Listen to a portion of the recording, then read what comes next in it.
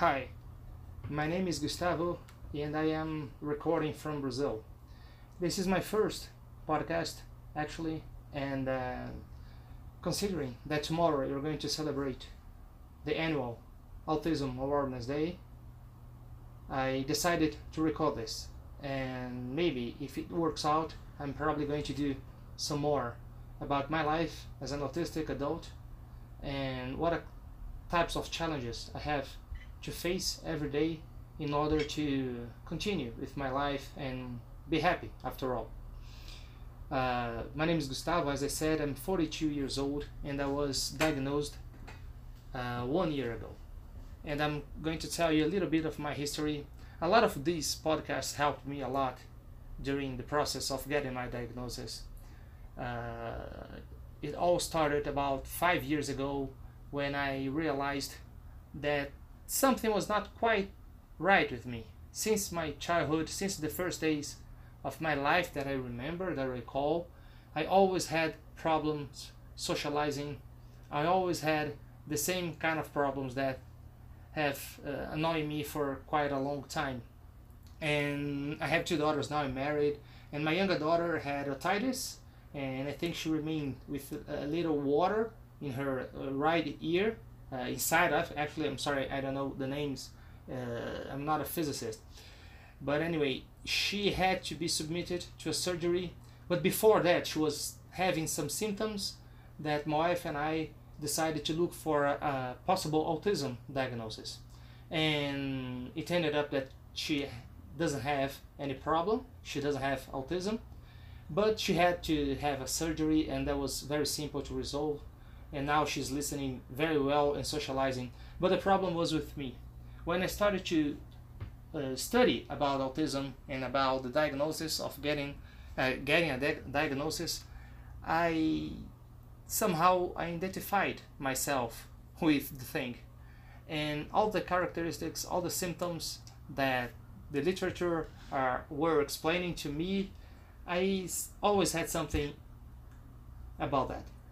And I took some online tests, that was 3 years ago, and they all had the same result, very, very positive for autism.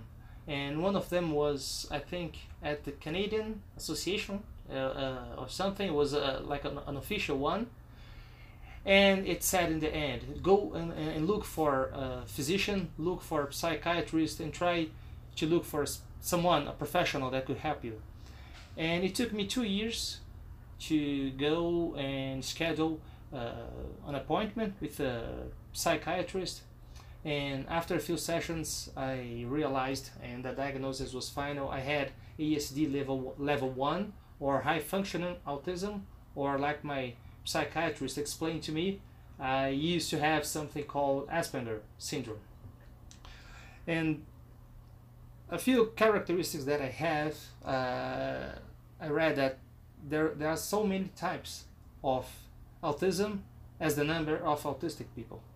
So if you think you have autism, I think the first thing you should do is look for maybe an online test could help you just to know if you have something, some tendency, but try to respond the questions with your heart quite open, as we say in Brazil.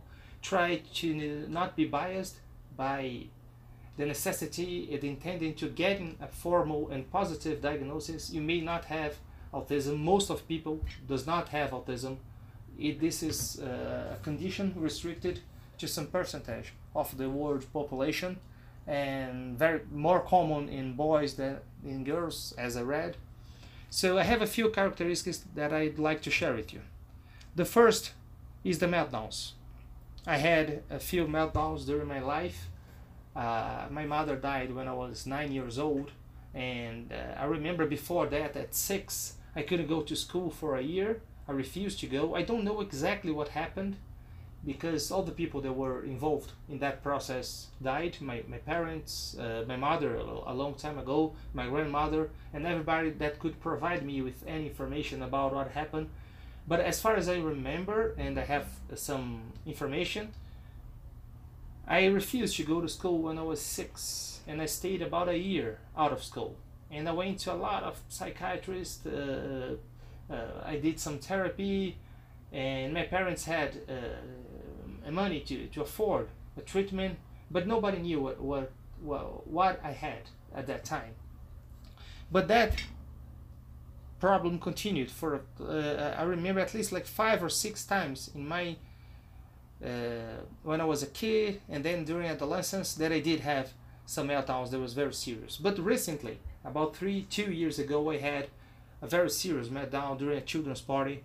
My daughter, I have two daughters at that time. I just had one, and she was playing with her friends. It was a nice environment, but somehow a lot of people gathered, a lot of people talking loud, some noises. I couldn't just stand, and I started to connect the dots. And in my life, as far as I remember, I probably went to 1 or 2 concerts in my entire life. I cannot stand being at a concert, in a concert.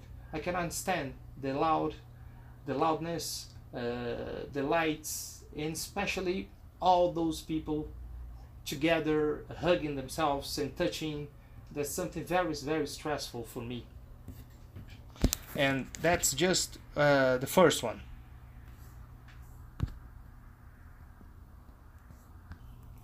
As number 2, I would say social communication. I do have some serious problems to get what people are trying to tell me. And now that I look back, I see that all that difficulty meeting new people, looking them in the eyes, speaking clearly with them, had an explanation. And it's really bad in my heart that I spent almost 40 years, 42 years actually, thinking that I had a serious problem, that it was my fault, that I could not go to a concert, that I could not go to a party with too many people, that during Carnival, which in Brazil is a very, very big thing, especially for if you have 16 or 17 years old, your parents, your friends, all of them expect that you go to party and to dance and to listen to music, and sometimes spending 3-4 days just partying and drinking and whatever they do these days. At that my time was not that different, but I could not go. I remember that one time my dad just told me, yeah, you have to go, you are 15, you have to enjoy yourself. And I was always asking them, begging just to stay at home in my room. I thought, and everybody thought, that it was related to my mother's death, that as she died when I was 9, and all the psychologists that I went after her death, everybody thought at that time that I was shy, that I could not speak with other people, that because I lost my mother. Now I see that, of course, losing a mother at 9, it sucks, and it's a horrible, horrible thing. But it's not precisely exactly the reason why I had all those symptoms. But as my psychiatric explained to me, I think Asperger were included in the DSM after 1993, I think. And I was a big guy at then, so I now I see the problems. I have problems to understand the expectation of others within conversations. I hate to have small talk, or simply talking to other people about something like the weather, or like the traffic is bad, or whatever. I have problems to continue those kinds of conversation. I usually stay quiet, or I say too much, trying to keep going, because my thoughts, I think in my mind, I'm pretty logic. And I just have to be logic all the time. I cannot understand the feelings, or maybe the moment of it.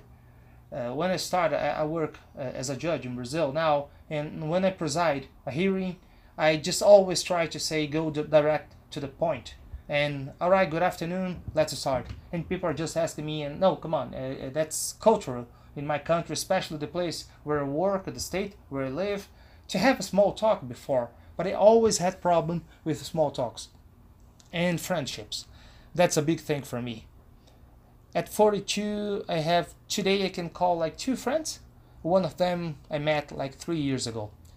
And I never had any friends during school, especially in high school. And I remember before that too. And during college as well. I went to 2 colleges, first psychology, I didn't finish, and then law. And I stayed more like 9 years at university studying. And I don't remember having just one single friend from there. And now I see why. I always thought that the problem was that my personality was very unique, that I just was a different and weird guy. But now I see that that's not a problem exactly with. It's not something that I've chose. Something that is inside of me, the way I am. And having friends is still a problem. I don't know exactly when to call, if I'm going to call, and naturally I'm just not going to call anyone. And I'm gonna have a special podcast about social media. I just don't have social media. I never fit in any social media, especially the message groups. Sorry, the message applications, which in Brazil it's WhatsApp. It's mostly used. I cannot use WhatsApp.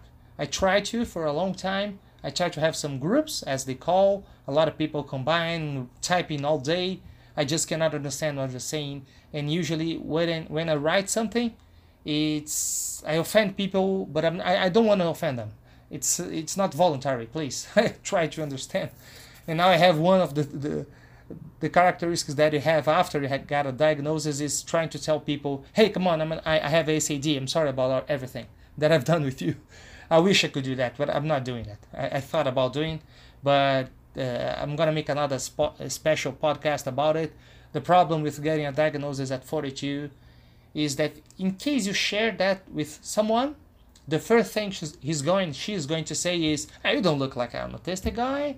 I've met some autistic guy. They like move all the time. They can speak. They like try to bite you or something." And say, "No, I'm not gonna bite you." The first place, okay. Second, they probably have a very low functioning autism, and there are many forms of autism, even within the level 1. I think even within Asperger's, it's all a spectrum, and the definition of spectrum comes from a Greek word which means the whole, everything. It's a big thing. So I do have some neurodiversity, of course, but I have some characteristics that are very strong in me. Friendships, for example, is one of them. And I have 2 daughters. And the problem is you have to socialize all the time when you have little kids. And that's very, very difficult for me. My psychiatrist prescribed me one medication that helped me a lot. I'm just taking when I have to go to a children's party, or I have to go to some meeting, or some big hearings. As a judge, I have to preside someone with a lot of people, and noises, and sounds, and smell, and everything annoys me. That's a very specific topic. And I think I would say number 1 is social communication. Number 2, still social communication, but about dating. I'm a heterosexual, and I was heterosexual when I was 17, and there was a big problem for me to kiss a girl or to even get close to one. And at that time, Brazil still is a very traditional society, but it's getting better. But at that time, it basically a man should approach a girl or a woman in order to date or start some conversation on some flirting, and that was the problem. I had a very few girlfriends in my life. I started dating when I was 19 years old. Yes, long time, very old at my time. All my friends were having sex at like 15, and I haven't even kissed a girl at 19, and that was problematic for me. I still have problems to relate to that, although I've been married for more than a decade now. Very, very happy. But that time was a problem, a situation in which I went to a few of the parties that I went to. I tried to approach girls. I didn't know what to say. I didn't know how to start a conversation. And absolutely impossible to even get them to get laid or something more serious. And that was impossible for me. And so my sexual life began at 19 years old, and I always had a girlfriend.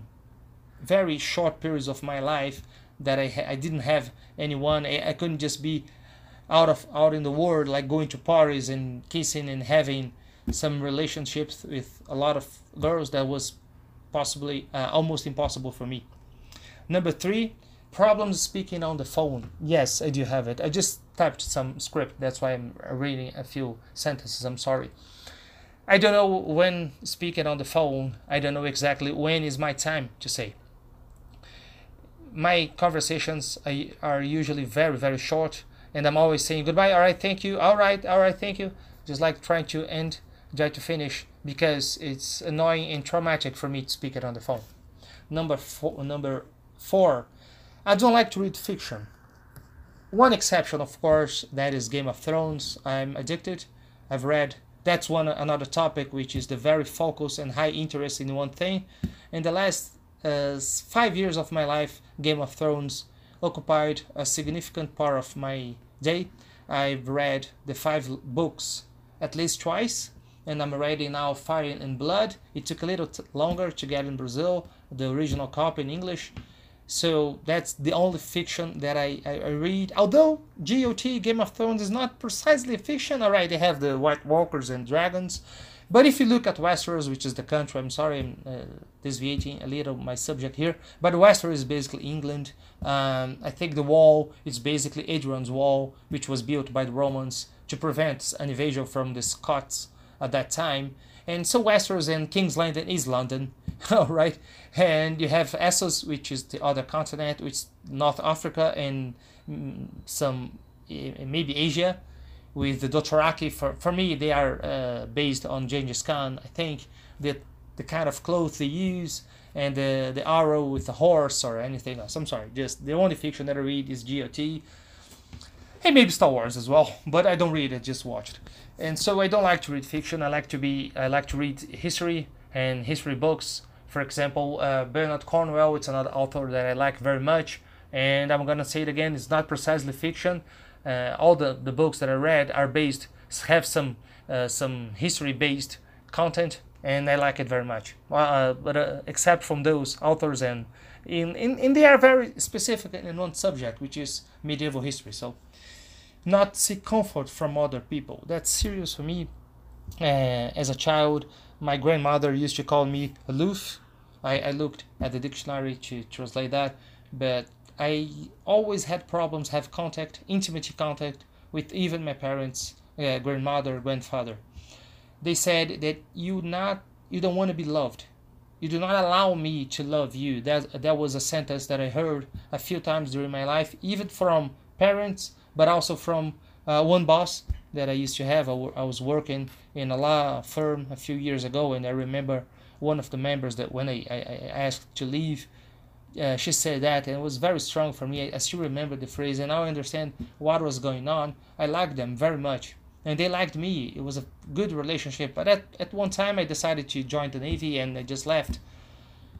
But they liked me, but I do not allow the people to like me or to love me. That's very strong in my personality. Of course, I have a wife for more than a decade, and I love her very, very much, and I think I allow her to love me. But even after 11 years marriage, yesterday was our anniversary, by the way, thank you. And even with someone that you are living for more than 10 years, it's a process to accepting getting loved and to understand that people are actually loving you. That's the problem with me. Sometimes you just don't understand, you don't get them.